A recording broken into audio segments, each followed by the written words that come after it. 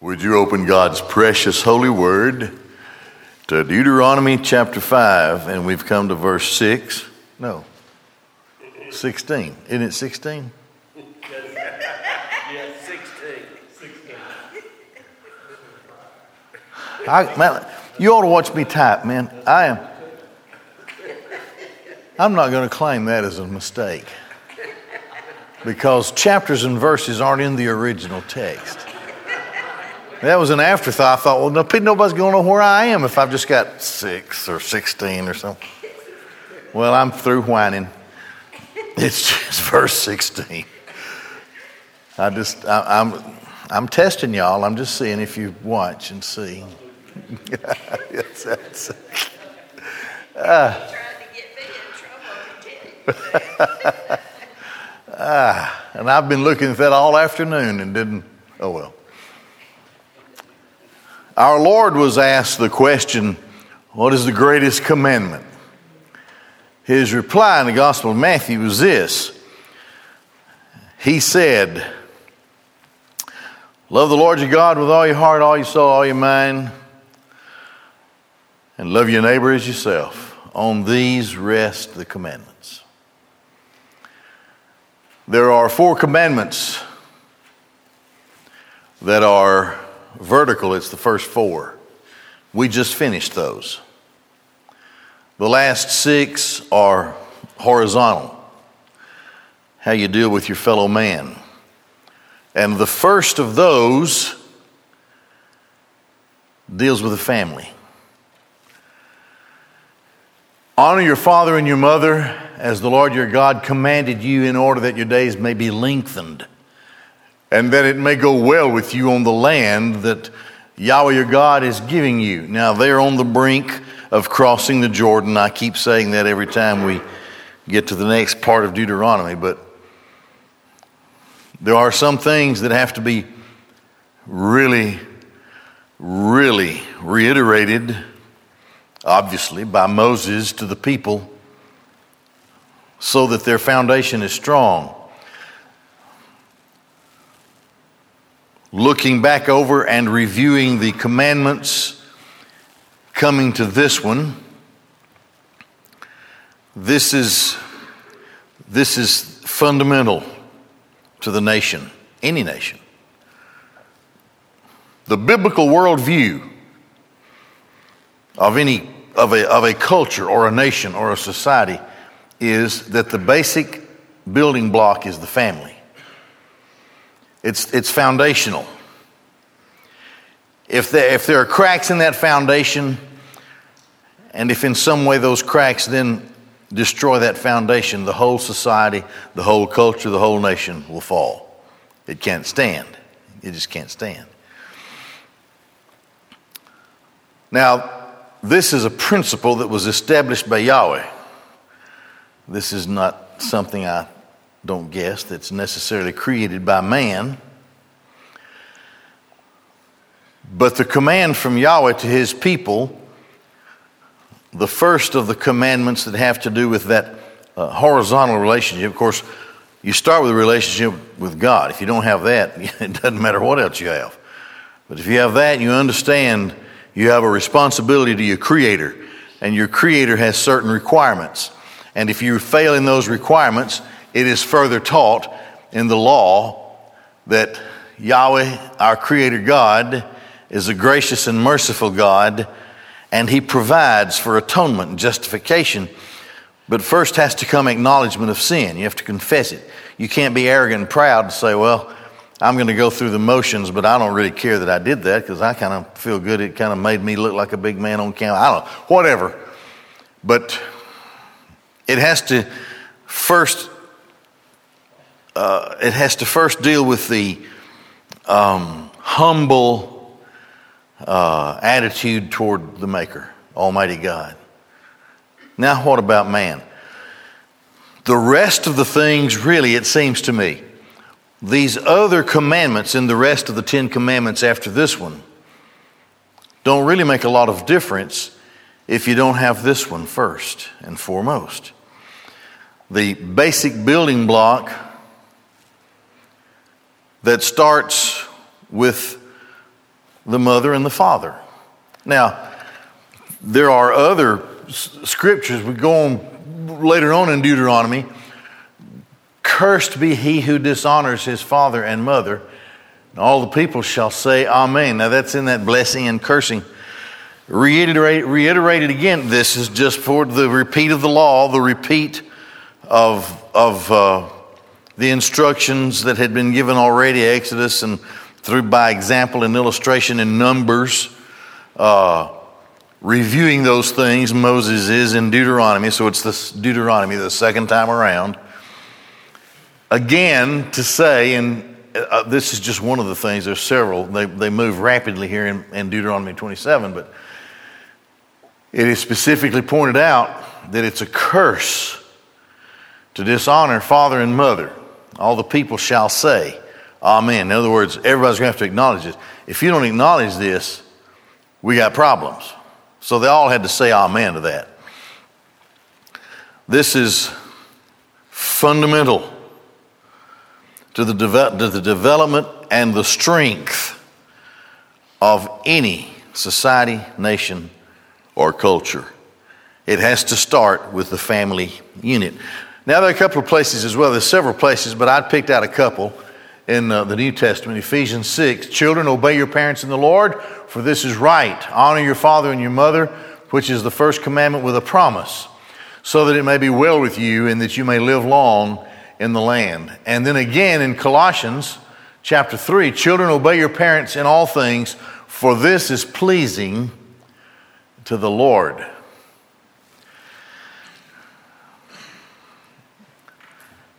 I think we can use our own nation as a paradigm. I guess I've lived in that sweet spot where I really begin to see the collapse of the family unit. I've told you before, when I was growing up, the word divorce was a bad word. Couldn't say it out loud. I happened to hear my mother and my aunt talk about somebody one time at a church gathering. Of course, what better place to talk about people than at a church gathering, right?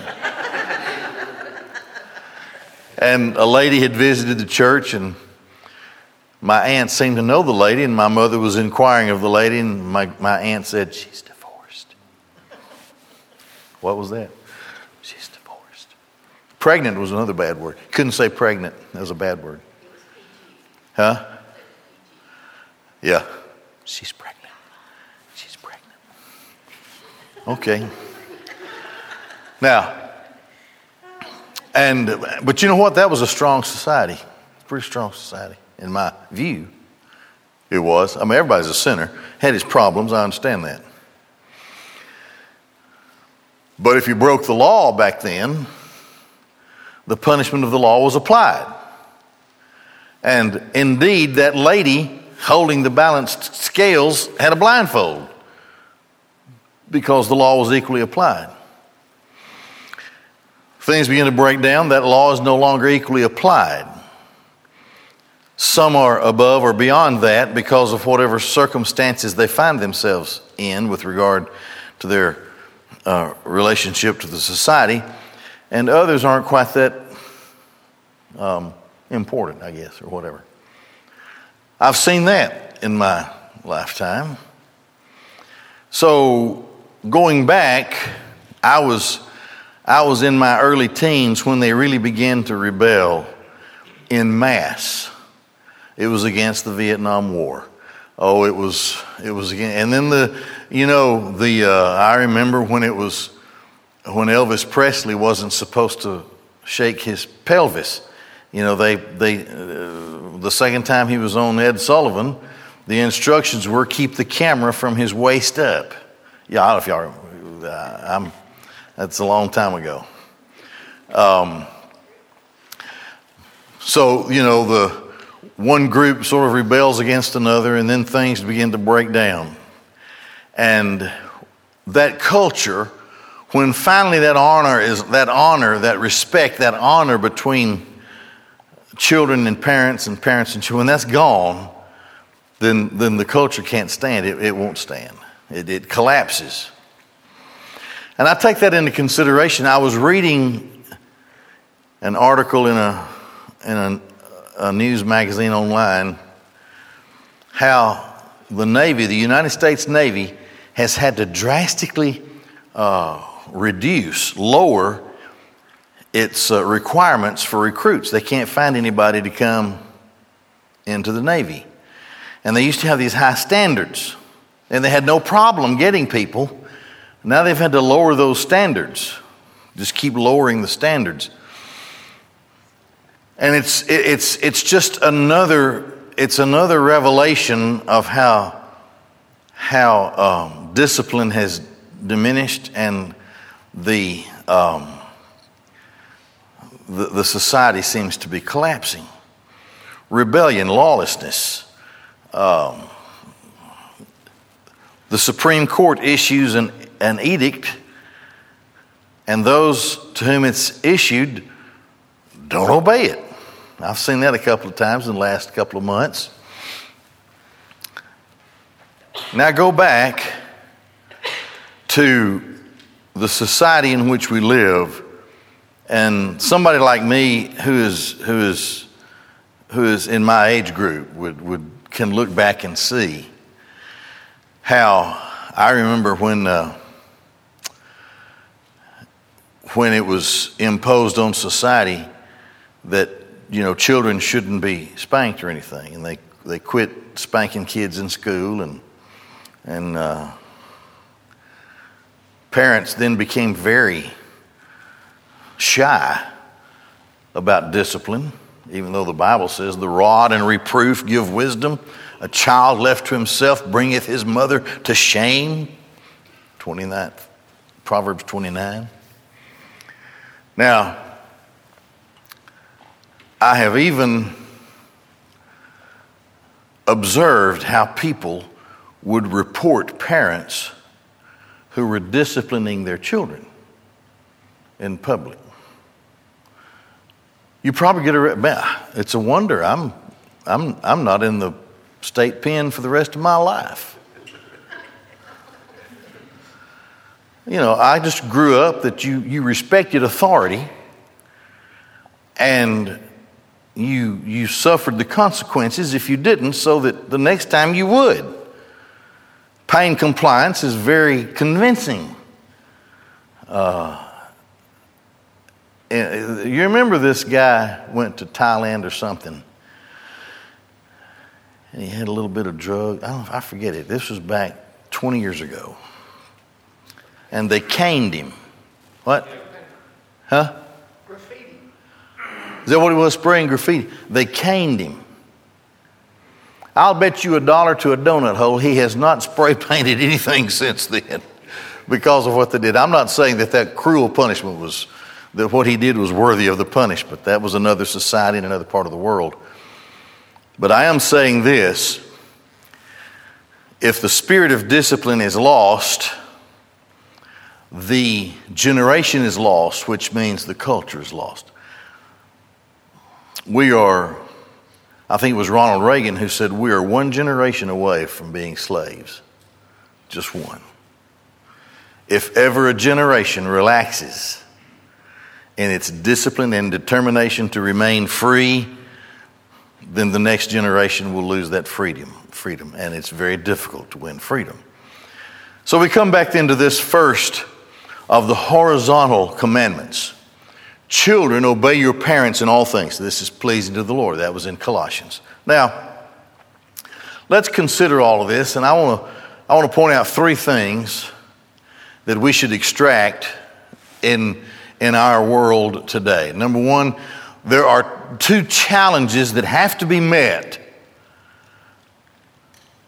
by parents and by cultures, by societies, by nations. The first challenge is, if the authority is a righteous authority. Now let me explain what I'm saying here.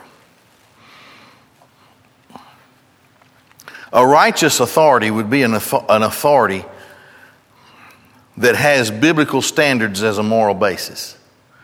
I'm not saying that everybody in that culture necessarily will be Christians, But I am saying that they would have the same sensitivities with regard to what is moral, what is immoral, what is just, and what is unjust. That requires authority. We looked at the church. We looked at the introduction to the letter to the Philippians this morning, and in the very introduction, in his penning, well, probably Timothy wrote it, but Paul is the author. Timothy was the secretary who wrote it, maybe. That's what most believe. But that said, it came from the Holy Spirit through Paul. And in greeting the saints, he mentioned the overseers and deacons, which meant that there was a structure. Now, you go back into other parts of the scriptures, and you will see that within that structure in the church, there is discipline. Discipline, there shouldn't be any freer people in the world than those of us who are free in Christ. And we abide in this joy that Philippians talks about. Yet still we have to understand that everything stands on a foundation of discipline and authority. We can't be, but 1 Corinthians, read it. Those people weren't very good. Paul was appalled at how they didn't discipline the church. You know, what's with you? Why is this guy still in church? So, there is an authority that has to be respected. And if that authority is attacked, that attack has to be met as forcefully as possible to stop the attack, to reestablish the authority that is righteous authority. Now, of course, to me, absolute truth, the Scripture is absolute truth. And there is where I get my definition of right and wrong. We've moved away from that as a society here and as a nation and as a culture. And the farther away we have things today that are allowed that are forbidden in Scriptures. An abomination in Scripture. And so as we move into this laxity as a culture, we collapse in all kinds of ways. Now, somewhere, when there is an attack on that authority, that attack has to be forcefully counterattacked and stopped. We have failed to do that. We haven't done that. So this discipline and authority exists still, but only in pockets here and there. Had a karate class where I was at in 1980s, big karate class. And I had a guy, I'm not going to call his name, but he kept bringing his son. You may not remember this because you were pretty young then, but his son was very unruly. Kid about 8 years old. And of course, I'm all about discipline, especially in class like that, you know. And he wasn't staying in line. He wasn't being quiet. He was disrupting the class. And his daddy was actually one of my black belt instructors that had achieved his black belt there in that class. We were about 4 years into that class. So I grabbed that kid and took him over to the side. And I said, "You're either going to be quiet or you're going to go to..." And he said, "I don't have to do what you tell me to do." I turned purple. I didn't know what to do. You know, I thought, well, I ain't going to tell you what I thought. So I just went and got his daddy. His daddy was helping lead the class. I said, "You have to deal with this kid over here. He's yours." "What's the matter, son?" You know, I thought, oh, bull. And I just got back to the class. There was a lax there in authority, and the kid had no discipline and he had no respect for authority. Now that's a microcosm to what exists today. Every story that is produced today as a movie or a sitcom or whatever, who is the biggest clown? The daddy. Who is the person who is the coolest and knows the most about what's going on? The kid, right? Commercials. Doesn't matter who it is. All of this is presented as a lifestyle that is totally destructive to the culture and to the society in which we live. When I was a kid, those things were never questioned. Never. Daddy was always in charge. And as part of his authority, he would always tell Mother to give me the whipping. So I think he whipped me once. Well, but my mama, I lost count somewhere along the way, but man. Yet still, I would never show lack of discipline to him. I was always taught that you respected authority, whoever they were, and your elder was your authority. So I deferred to those who were older than me in settings. The teacher was always in authority in the class, right? Whatever the situation was, there was an authority, and that's how I was taught to respect that authority. If something was wrong, I'd tell my daddy, and my daddy would take care of it. But not me. It wasn't my place to take care of it. Now, here, the two challenges that are presented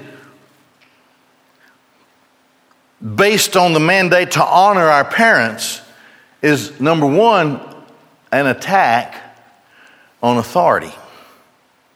The second thing is what is the result of that attack that is not met forcefully in counterattack. And that is the culture and the nation and the society will be in decline. It can reach a tipping point to where there's no reversal. And there's chaos, absolute chaos, and no organization. And then what has to happen in a worldly sense is that somebody has to come with a fist of iron and impose order and kill all of those, just shoot them on the spot, who refuse to follow the orders. And that happens in history. And a despot comes to power. Hitler gained authority that way. So there are two challenges that are presented to us in this commandment. The first, attack on authority. The second is cultural and national decline. How do we honor our parents? I don't have the plethora of scriptures that mention these things, but here are the three general ways scripturally we honor our parents. First of all is to obey our parents, to be obedient to our parents. Secondly, respect our parents. Disrespect and disloyalty are very distasteful to me. Very. When there's no reason for it. Now, I'm telling you, this is based on a biblical worldview, which is a response to the love of parents, the love that comes from parents. Now, I know and I understand that there are times when parents don't deserve this kind of thing, and that's the basis of another message and other things that the scriptures say. But in the context, these people are about to go and start a nation, these people of God. And the foundation building block of their society, of their nation, the nation of Israel, as they're about to go and begin to conquer the land of Canaan, is that their society, their culture, their nation has to start with the family unit. Now, in the case of Israel, this is why Deuteronomy is written. In the case of Israel, Moses, the great respected man of God who can't cross the river, is giving them these final instructions, and they have reverence for Moses and how God had shown and had proven countless times that he is the one who raised Moses up to that position of authority. So this is God's man for the moment as they're about to go and form their nation. So the first commandment, horizontal, the first four, you remember, were vertical toward God. These last six, the first one of those has to do with the family unit. And the family unit begins with mother and father. And in the case of Israel, they of course were challenged and charged with the responsibility of being obedient to the law, the only scripture they had in their day. And at this point in time, at least, this particular generation, the sons and daughters of those who had come out of Exodus but had lost the privilege of gaining the land of Canaan because of their disobedience and doubt of God, this new generation, they are ready to go and they are committed. So we're looking at a group of people getting a start, and that start has to begin. The society, the nation, it's built on the family unit. If the biblical paradigm of the family unit is lost, the culture collapses, the society collapses, and the nation is lost. And that happens later. We've been seeing it some on Wednesday nights. But anyway, secondly, how to honor parents. Obedience, to be obedient, to have respect. One of the instructions that Paul gave to the church in the New Testament was the importance of taking care of widows and orphans. A special circumstance where the family unit didn't exist anymore. He had in there, let her family take care of her, but if there's nobody there, then deacons are going to have to do, through the church, through the deacons, will have to take care of these people who are helpless and they need help. They're in the church. These are Christian folks, the orphans and the widows about whom he speaks, and that was an important thing. So in those instructions, Paul deferred back to the respect that a widow's children must show her. The assumption was at that point when those instructions were given that she didn't have that family. They weren't there. She didn't have a family like that. So there was, in both testaments, the mandate to respect parents. And then finally, to give them care, to care for our parents. Don't forget this now. I'm failing, and I'm going to need all the help I can get. I'll try to lose weight for you. And for the sake of my pallbearers, I'm trying to lose weight too. But anyway, that they should care for their parents. Last thing to note about this commandment. This is a commandment with promise. This is a commandment. It doesn't start out, thou shalt not, thou shalt not. This is different. Look what it says. It says, honor your father and your mother, your parents. The reward of honoring parents, two things are mentioned. Your days will be lengthened. Now there are all kinds of scholarly, academic dissertations that are written, placed in the journals, academic journals, about what that means. Well, does that mean that I'm going to live older as a person? Or does that mean that my days, our days as a culture, will be lengthened? What does that mean? Well, probably yes and yes. There is a blessing that goes to those who make great care and attempt to tend to parents. But in some way, it lengthens days, but even beyond that, number two, it says, Paul said, it will be well with you.